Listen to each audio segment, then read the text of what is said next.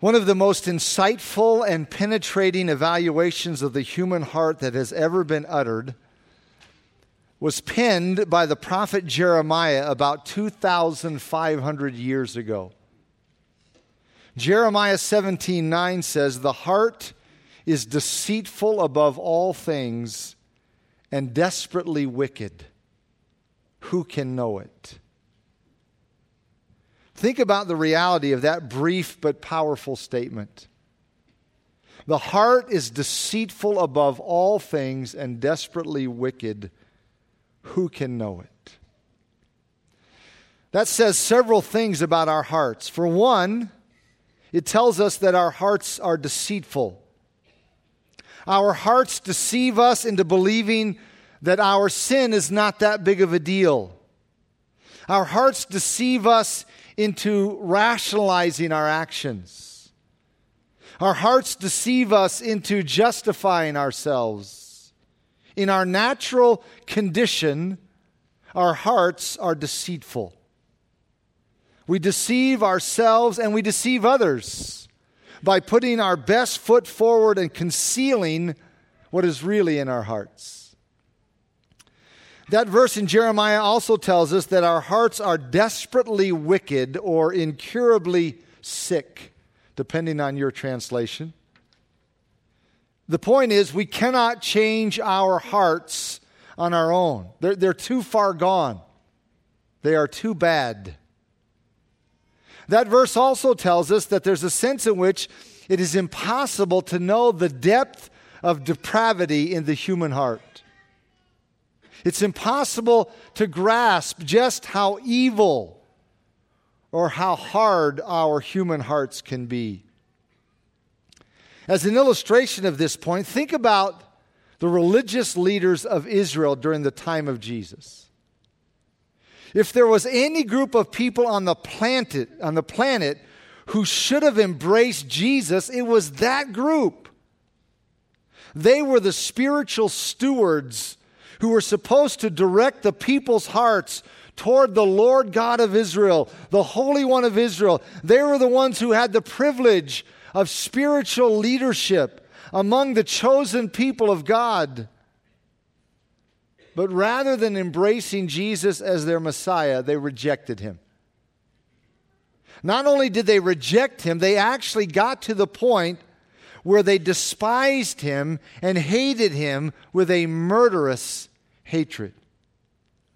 They were willing to kill him or get him killed just to get rid of him. That is something you know if you have been a Christian for any length of time, if you've read the Bible, you've read the Gospels, but the familiarity can really rob us of just the atrocity of that.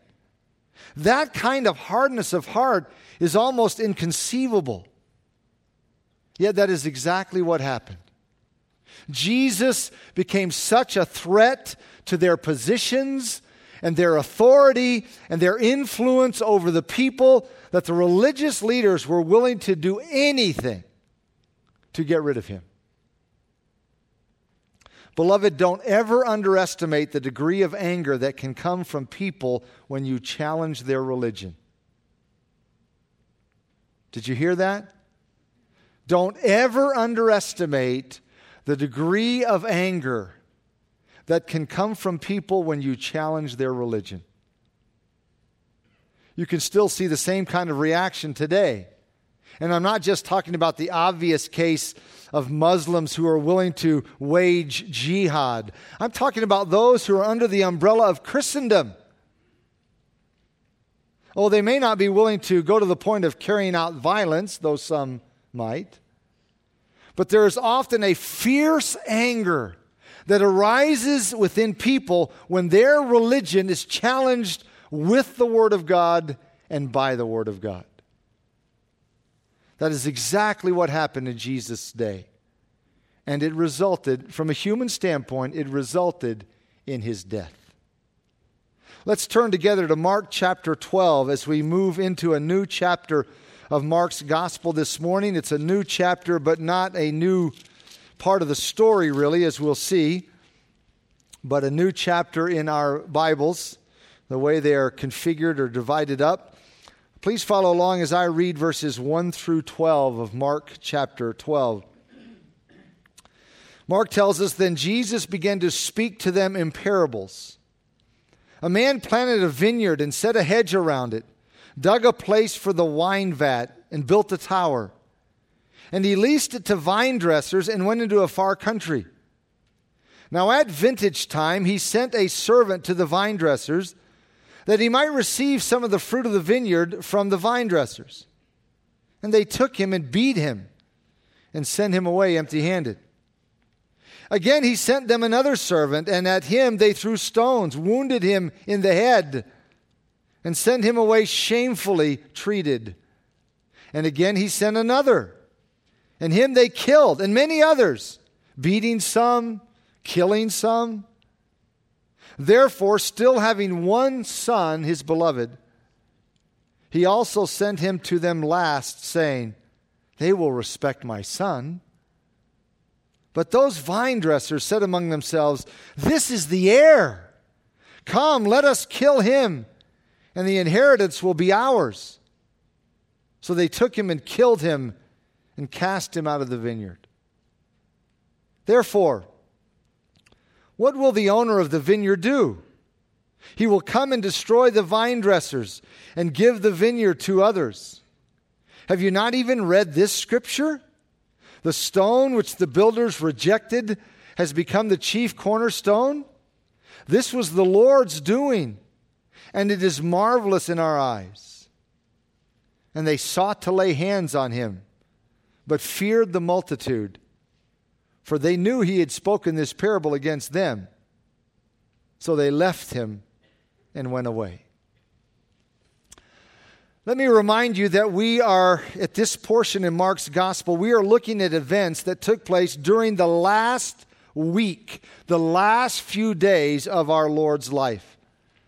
That may not be clear at first glance because here we are only moving into chapter 12 of Mark's gospel, and there are a total of 16 chapters. That is because, as I've mentioned, Mark gives so much focus to the events that took place leading up to and following the crucifixion. Chapter 11 opens with a description of the triumphal entry of Jesus into Jerusalem on what we call Palm Sunday. And there's a sense in which you could say that opened the last week of our Lord's life. The next day, Jesus went into the temple and cleansed it of the crass commercialism that was going on, just as he had done right at the beginning of his ministry. The religious leaders of Jerusalem were furious about both of these events, the triumphal entry and the cleansing of the temple. Rather than seeing the triumphal entry as a fulfillment of messianic prophecy, instead they were jealous of all of this attention being given to Jesus. They were also concerned that all this commotion from the crowds might result in the Romans coming down on them in some way and changing the status quo. They didn't want that, because they liked things as they were. They liked the influence they had over the people, and they liked all the money they were making off of the people, which is why they were so angry that Jesus had thrown out the money changers. Jesus was a threat to their positions and their influence and their profit. Thus, instead of embracing him as their Messiah and King, they set their faces against him and opposed him in every way they could. That's what we see at the end of chapter 11. The chief priests and scribes became even more furious with Jesus, for after cleansing the temple, going into it and ministering in the temple, and then of all things, for allowing the boys present to give him praise, which Mark doesn't tell us about, but is described in Matthew 21. As a result of all of these happenings, Matthew 21:15 tells us that the religious leaders were indignant. They were furious. So it is clear that Mark has arranged his material for us to see the connection between the triumphal entry, the cleansing of the temple, the anger of the religious leaders, and then the opposition of the leaders. When you stop to think about it, if you have any love for Jesus, it is tragically sad to realize that in the final days of his life, when he faced the indescribable agony of the cross, he was wearied and weighed down by the constant questioning and harassment of groups of people who were looking for anything they could find to use against him. But that's what took place his final days.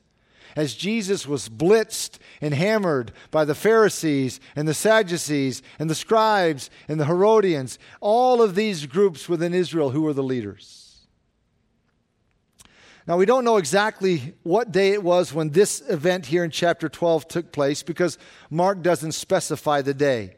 It's very difficult, frankly, to pinpoint the exact days that everything took place in this final week because the gospel writers aren't all that interested in giving us the exact day each event took place. Instead of giving us a chronology, they want us to see what a busy and full and hectic and stressful week it was leading up to the crucifixion. The point they want us to understand is that Jesus did not have any sort of reprieve in the final days before his crucifixion. He couldn't rest up and gear up for what was coming. Ministry was exceedingly demanding and exhausting right to the very end. So my best guess is, as we move into chapter 12, that this is Tuesday or Wednesday of Jesus' final week. The pressure is building. The antagonism is building. The hatred against Jesus is building. The religious leaders are becoming desperate to find something to use against Jesus, which is what motivates them to question Jesus at the end of chapter 11. You may remember from last week that they demanded to know by what authority Jesus did the things he was doing. Who gave you the authority to come in here and cleanse the temple, to stop the wares from being brought into the temple? Who gave you the authority to allow these young boys who were probably there for their bar mitzvah to sing your praises and hail you as the Messiah? Who gave you such authority? That's chapter 11, verse 27. They came to Jerusalem, and as he was walking in the temple, the chief priests, the scribes, and the elders came to him, and they said to him, "By what authority are you doing these things? And who gave you this authority to do these things?"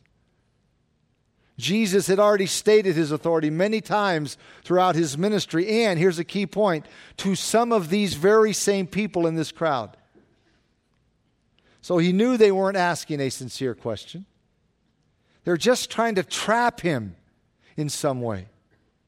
Therefore, instead of answering their question, he posed a question to them that would indict them and reveal their hearts, whichever way they answered the question.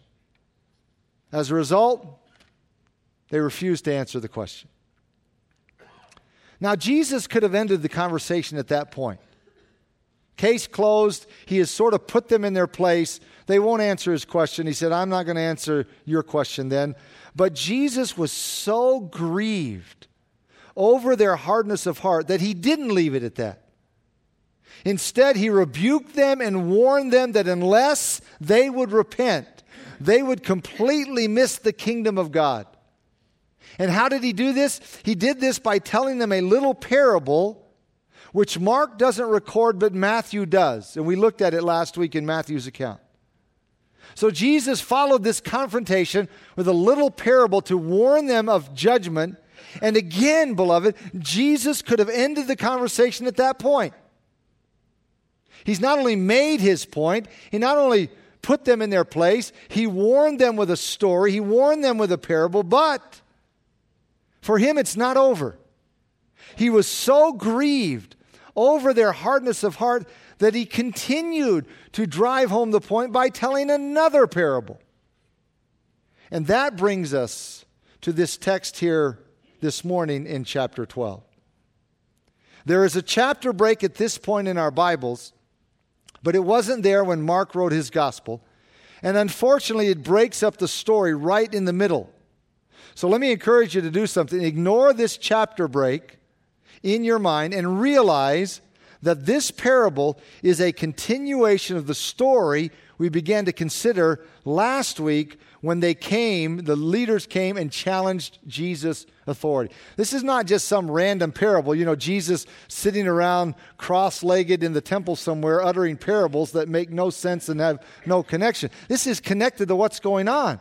They are questioning his authority, and he, in response, gives them this parable. And notice what he says. Chapter 12, verse 1. Then Jesus began to speak to them in parables. We looked at one last week. That's not in Mark, but it's in Matthew. Here's another one. A man planted a vineyard and set a hedge around it, dug a place for the wine vat, and built a tower, and he leased it to vine dressers and went into a far country. This is a story to which the religious leaders could relate because this was a common practice in their culture in that day. Vineyards were an important part of the economy in first century Israel. Therefore, someone who owned land that could produce and support a vineyard would often use it for that purpose. If it happened to be a highly productive vineyard, it could produce enough for the family to partake of the crop, and then they could sell the rest of the crop for profit. So it was extremely valuable. A plentiful producing vineyard on land that could support it was a valuable commodity. So anyone who had a piece of land like that would hold on to it rather than sell it, even if he weren't able to tend the land himself. Even if he had to be away, he's not going to sell it. He's going to hold on to it. If necessary, he would lease it to vine dressers to care for it while he was away. So that's what the landowner of this parable did. Jesus was telling a story that everyone in that culture completely understood. This man in the story planted a vineyard, he set a hedge around it, dug a wine press in it, and built a watchtower. All those components were necessary to ensure a good crop.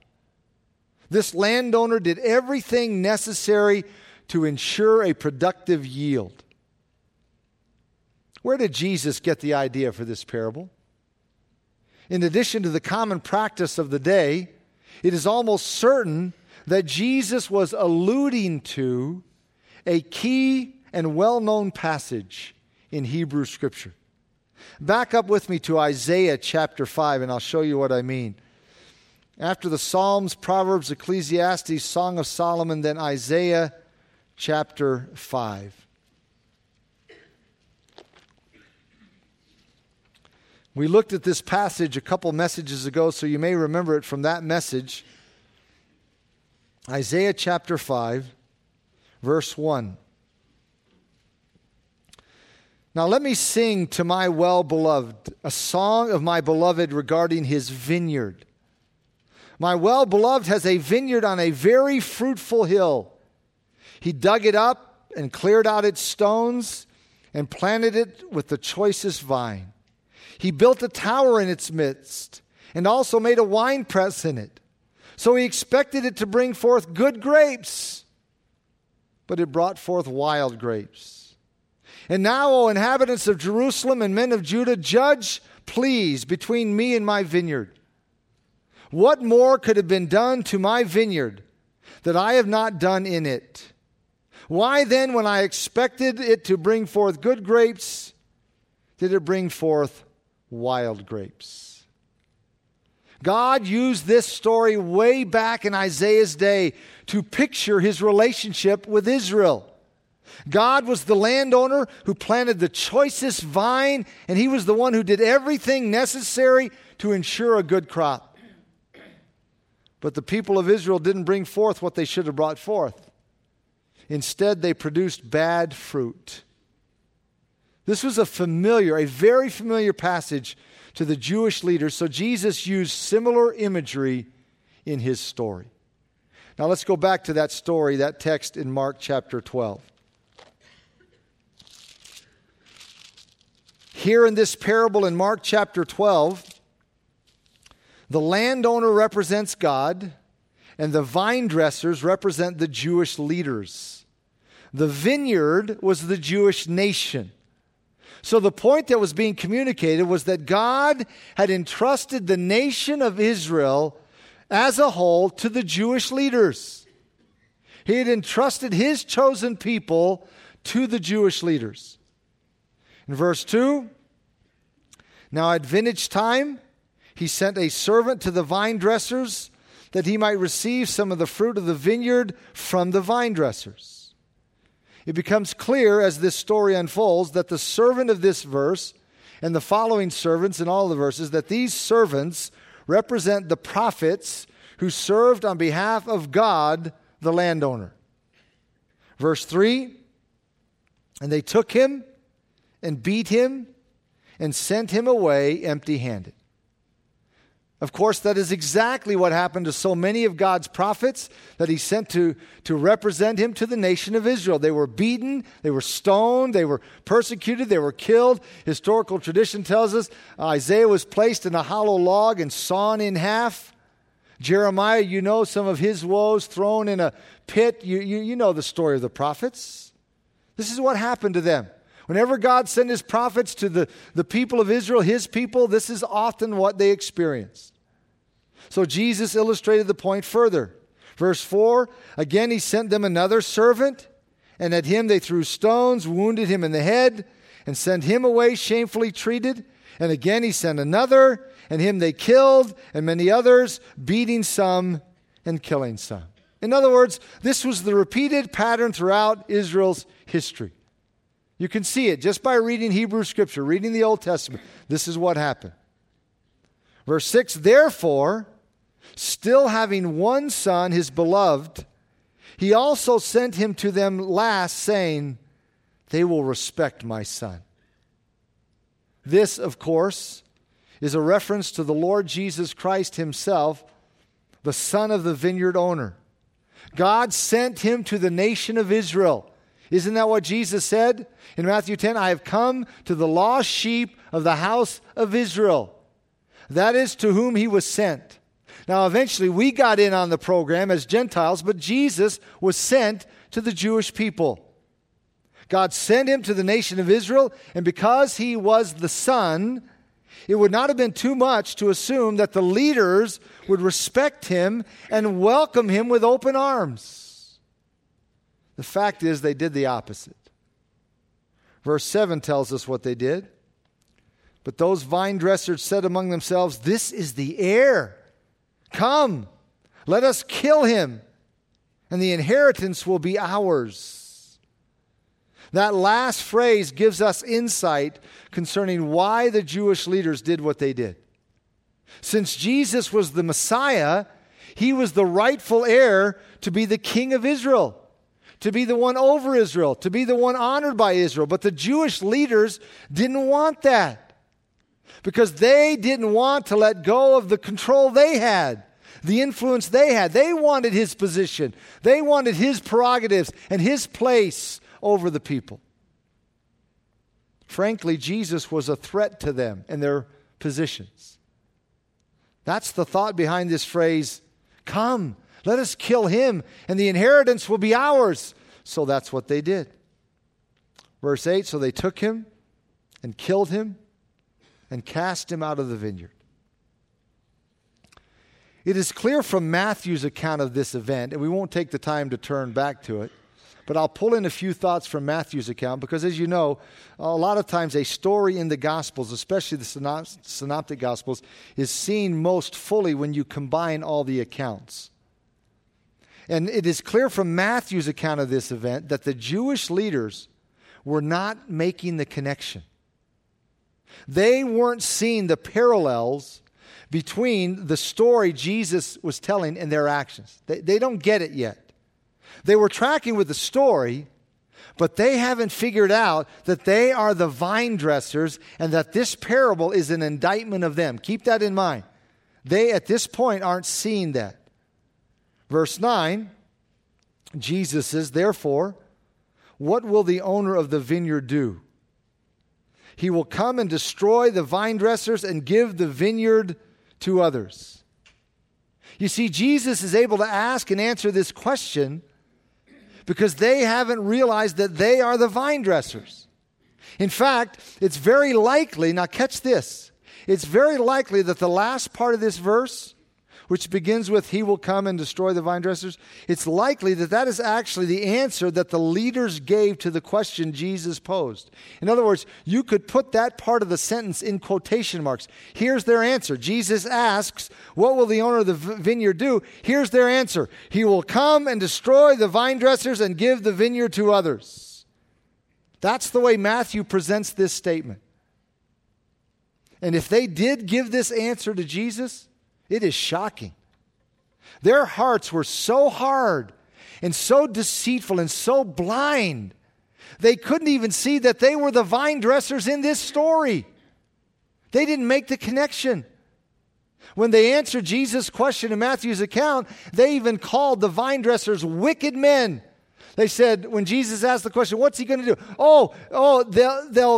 He'll come and he'll do this to these wicked men. He'll judge those wicked men.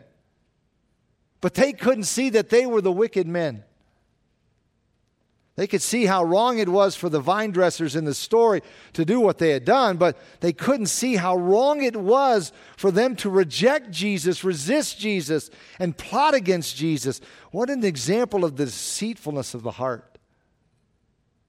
What an example of hardness of heart, blindness of heart.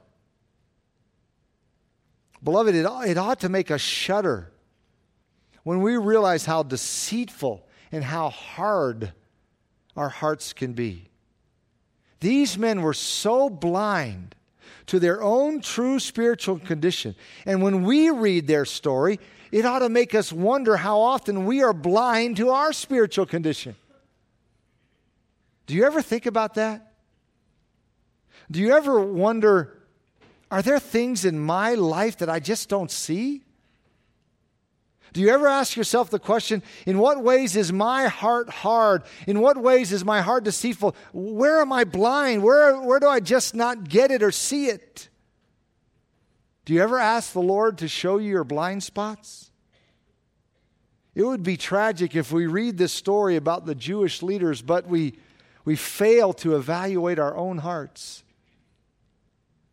This story has an inherent warning about the potential of the heart to be hard and deceitful and blind.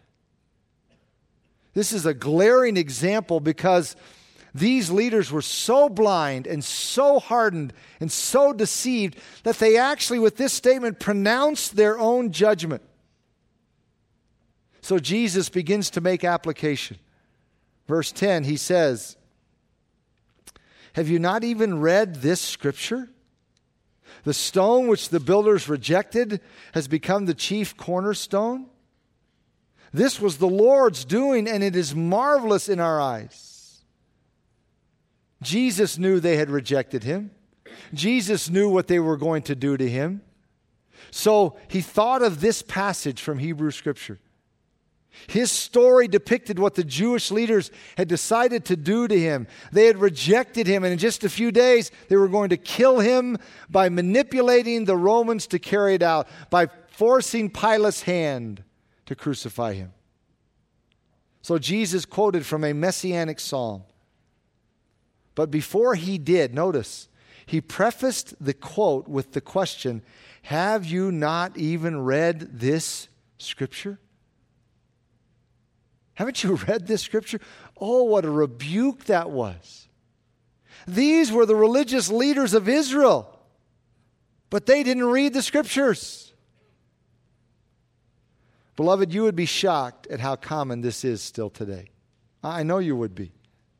There are so many religious leaders within Christianity, within Christendom, that never read the scriptures.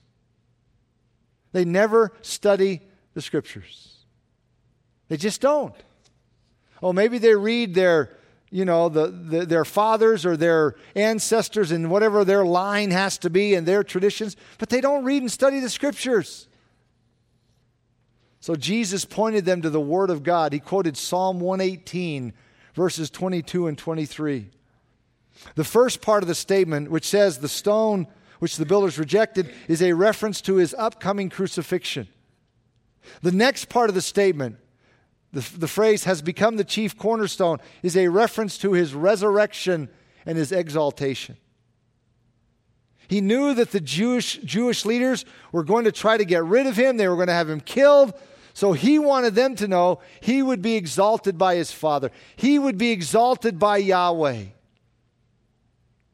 He also wanted them to know that their decision to reject him would not only result in their own destruction and judgment, it would also result in a judgment on their privileged position. So in Matthew's version of this story, Mark's is more abbreviated. In Matthew's version, Jesus said this at this point: "Therefore I say to you, the kingdom of God will be taken from you and given to a nation bearing the fruits of it." The word that is translated nation there in some of our English translations is the Greek term for people or Gentiles. That's important to know because Jesus was not stating, please hear this, Jesus was not stating that the nation of Israel is going to be replaced in God's program by another nation, such as England or the United States or any other nation.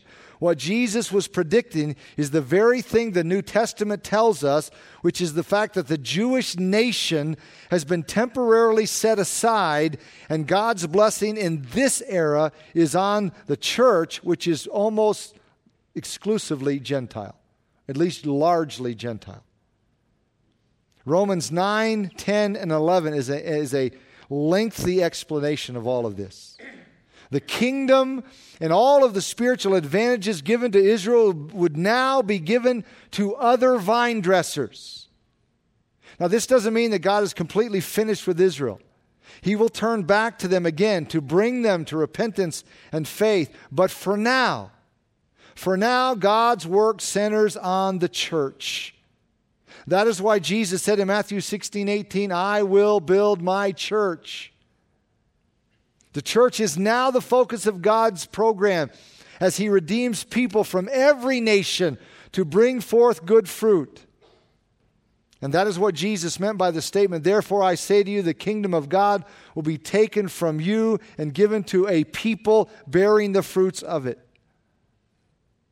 Because of their hardness of heart, the nation of Israel as a whole has been set aside temporarily as a judgment. This does not mean that individual Jews can't repent and be saved, because they can. And God has always called down through the centuries individual Jewish people to believe in Him. Paul said, listen, if God was done with Israel, I wouldn't be saved. And still in our day and age, there are saved Jewish people.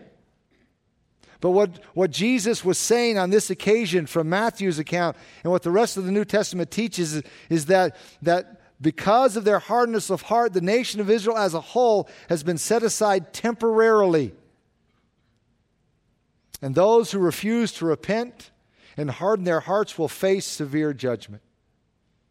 So Jesus added one more comment that is recorded in Matthew's gospel. Mark doesn't include it in his abbreviated account. Jesus said this at this point: "And whoever falls on this stone will be broken, but on whomever it falls, it will grind him to powder." That is a chilling statement. Jesus is the stone which the builders rejected, and He has become the chief cornerstone. As such, the only proper response to Him is to embrace Him. Those who refuse to do so because of apathy or because of animosity will face severe judgment. And by the way, animosity toward Jesus isn't the only unacceptable response. So is apathy. That's probably why Jesus worded His statement the way He did. Whoever falls on this stone will be broken. That's apathy. Picture someone just, walking along, not really caring, tripping and falling. And then the phrase, "on whomever it falls, it will grind him to powder." That's animosity.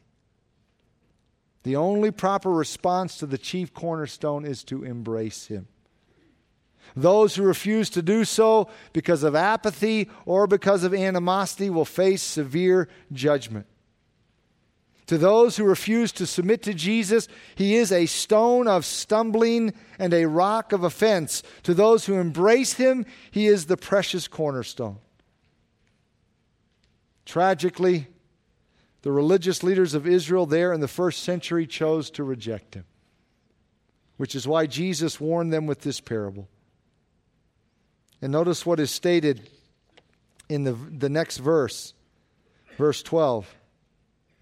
And they sought to lay hands on him, but feared the multitude, for they knew he had spoken the parable against them. So they left him and went away. They finally got it.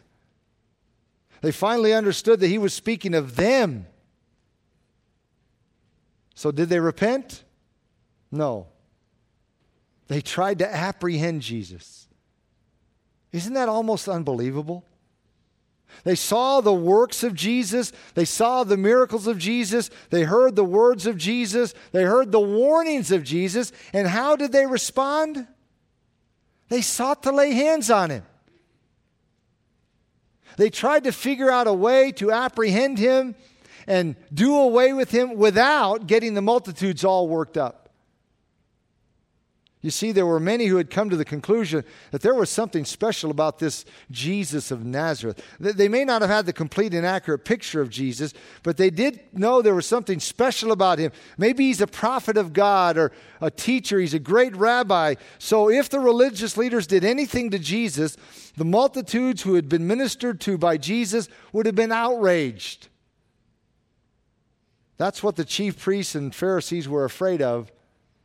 And that's the only thing that kept them from going after Jesus right here on the spot, right there in the temple complex. They completely ignored the warnings of Jesus in this parable, and they looked for a way to get him. This kind of hardness of heart is, to me at least, it's inconceivable. And it ought to be a warning to us.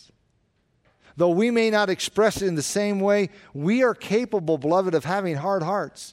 A hard heart is not only expressed in animosity toward Jesus, it is also expressed in apathy toward Jesus. That's still a hard heart. So what is the condition of your heart today? What is your attitude toward Jesus? Have you embraced him as the precious cornerstone, or have you rejected him? Is your heart tender to him, or is it hard, or is it just apathetic? Listen, if you have not embraced Jesus Christ as your Lord and Savior, as the precious cornerstone, listen, you have been warned today. You have been warned this day. Whoever falls on this stone will be broken, but on whomever it falls, it will grind him to powder. And there's a sense in which the end result is still the same. Whatever the case, whether a ceramic vessel falls on a rock or the rock falls on the vessel, the result is the same. The vessel is broken and shattered. So that's what happens to the person who ignores Jesus or the person who rejects Jesus. The result is the same. You see, there are people in this world, in life, who have this animosity toward Jesus. They fight against him. They try to discredit him, try to discredit his word. And then on the other hand, there are those who just go through life and they ignore him. It's not even worth talking about, thinking about. It's just apathy. The result is the same. So don't dismiss this message by saying, well, I'm not like these religious leaders who wanted to kill Jesus. I would never think of killing Jesus. If I happened to be back then, I wouldn't have thought of killing him. That may be true. Your heart may not be that hard. But if you refuse to embrace Jesus and you simply ignore him with apathy, your heart is still hard. And you will still face the judgment of God. Because Jesus is the chief cornerstone, precious to those who embrace him, but a stone of stumbling and rock of offense to those who refuse him. Which is it for you? Let's bow together, please.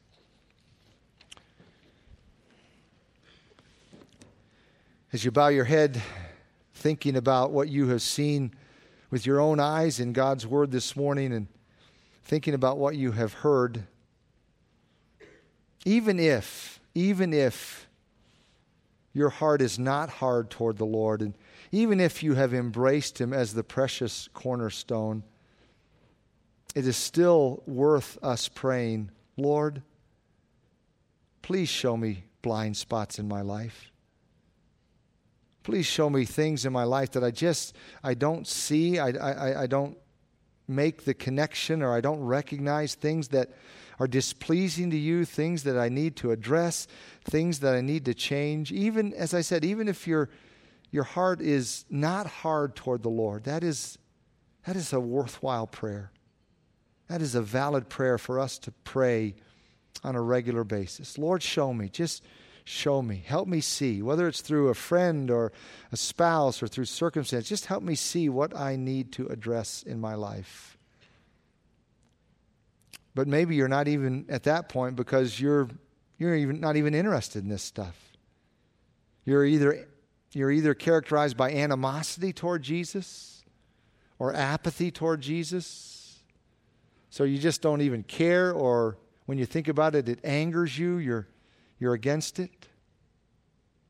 Again, I tell you, you've been warned this morning by the Word of God. If you die in that condition, a condition of apathy or animosity, you will, to use our Lord's analogy, you will be ground to powder. That is, you will be judged, destroyed for refusing to embrace the precious cornerstone. So I urge you to let go of whatever is holding you back and embrace Jesus Christ. He is indeed the chief and precious cornerstone, the stone which the builders rejected. This is the Lord's doing. It is marvelous, marvelous in our eyes. Father, thank you for instructing us this morning from your word. Thank you for challenging our hearts this morning from your word. Thank you for this mirror that we can look into and hopefully respond to. And Father, I think it would be easy for us to look at this story and say, well, I'm not in that category like the chief priests and the elders and the scribes who were so furious with Jesus that they wanted to lay hands on him to destroy him and get rid of him. And that may be the case. But there's still a lesson here for us, an important lesson for us, to be aware that our hearts can be, whether apathetic or hard, or certainly blind. And then, Father, surely in a crowd this size, there are those present who have not embraced Jesus as the precious cornerstone.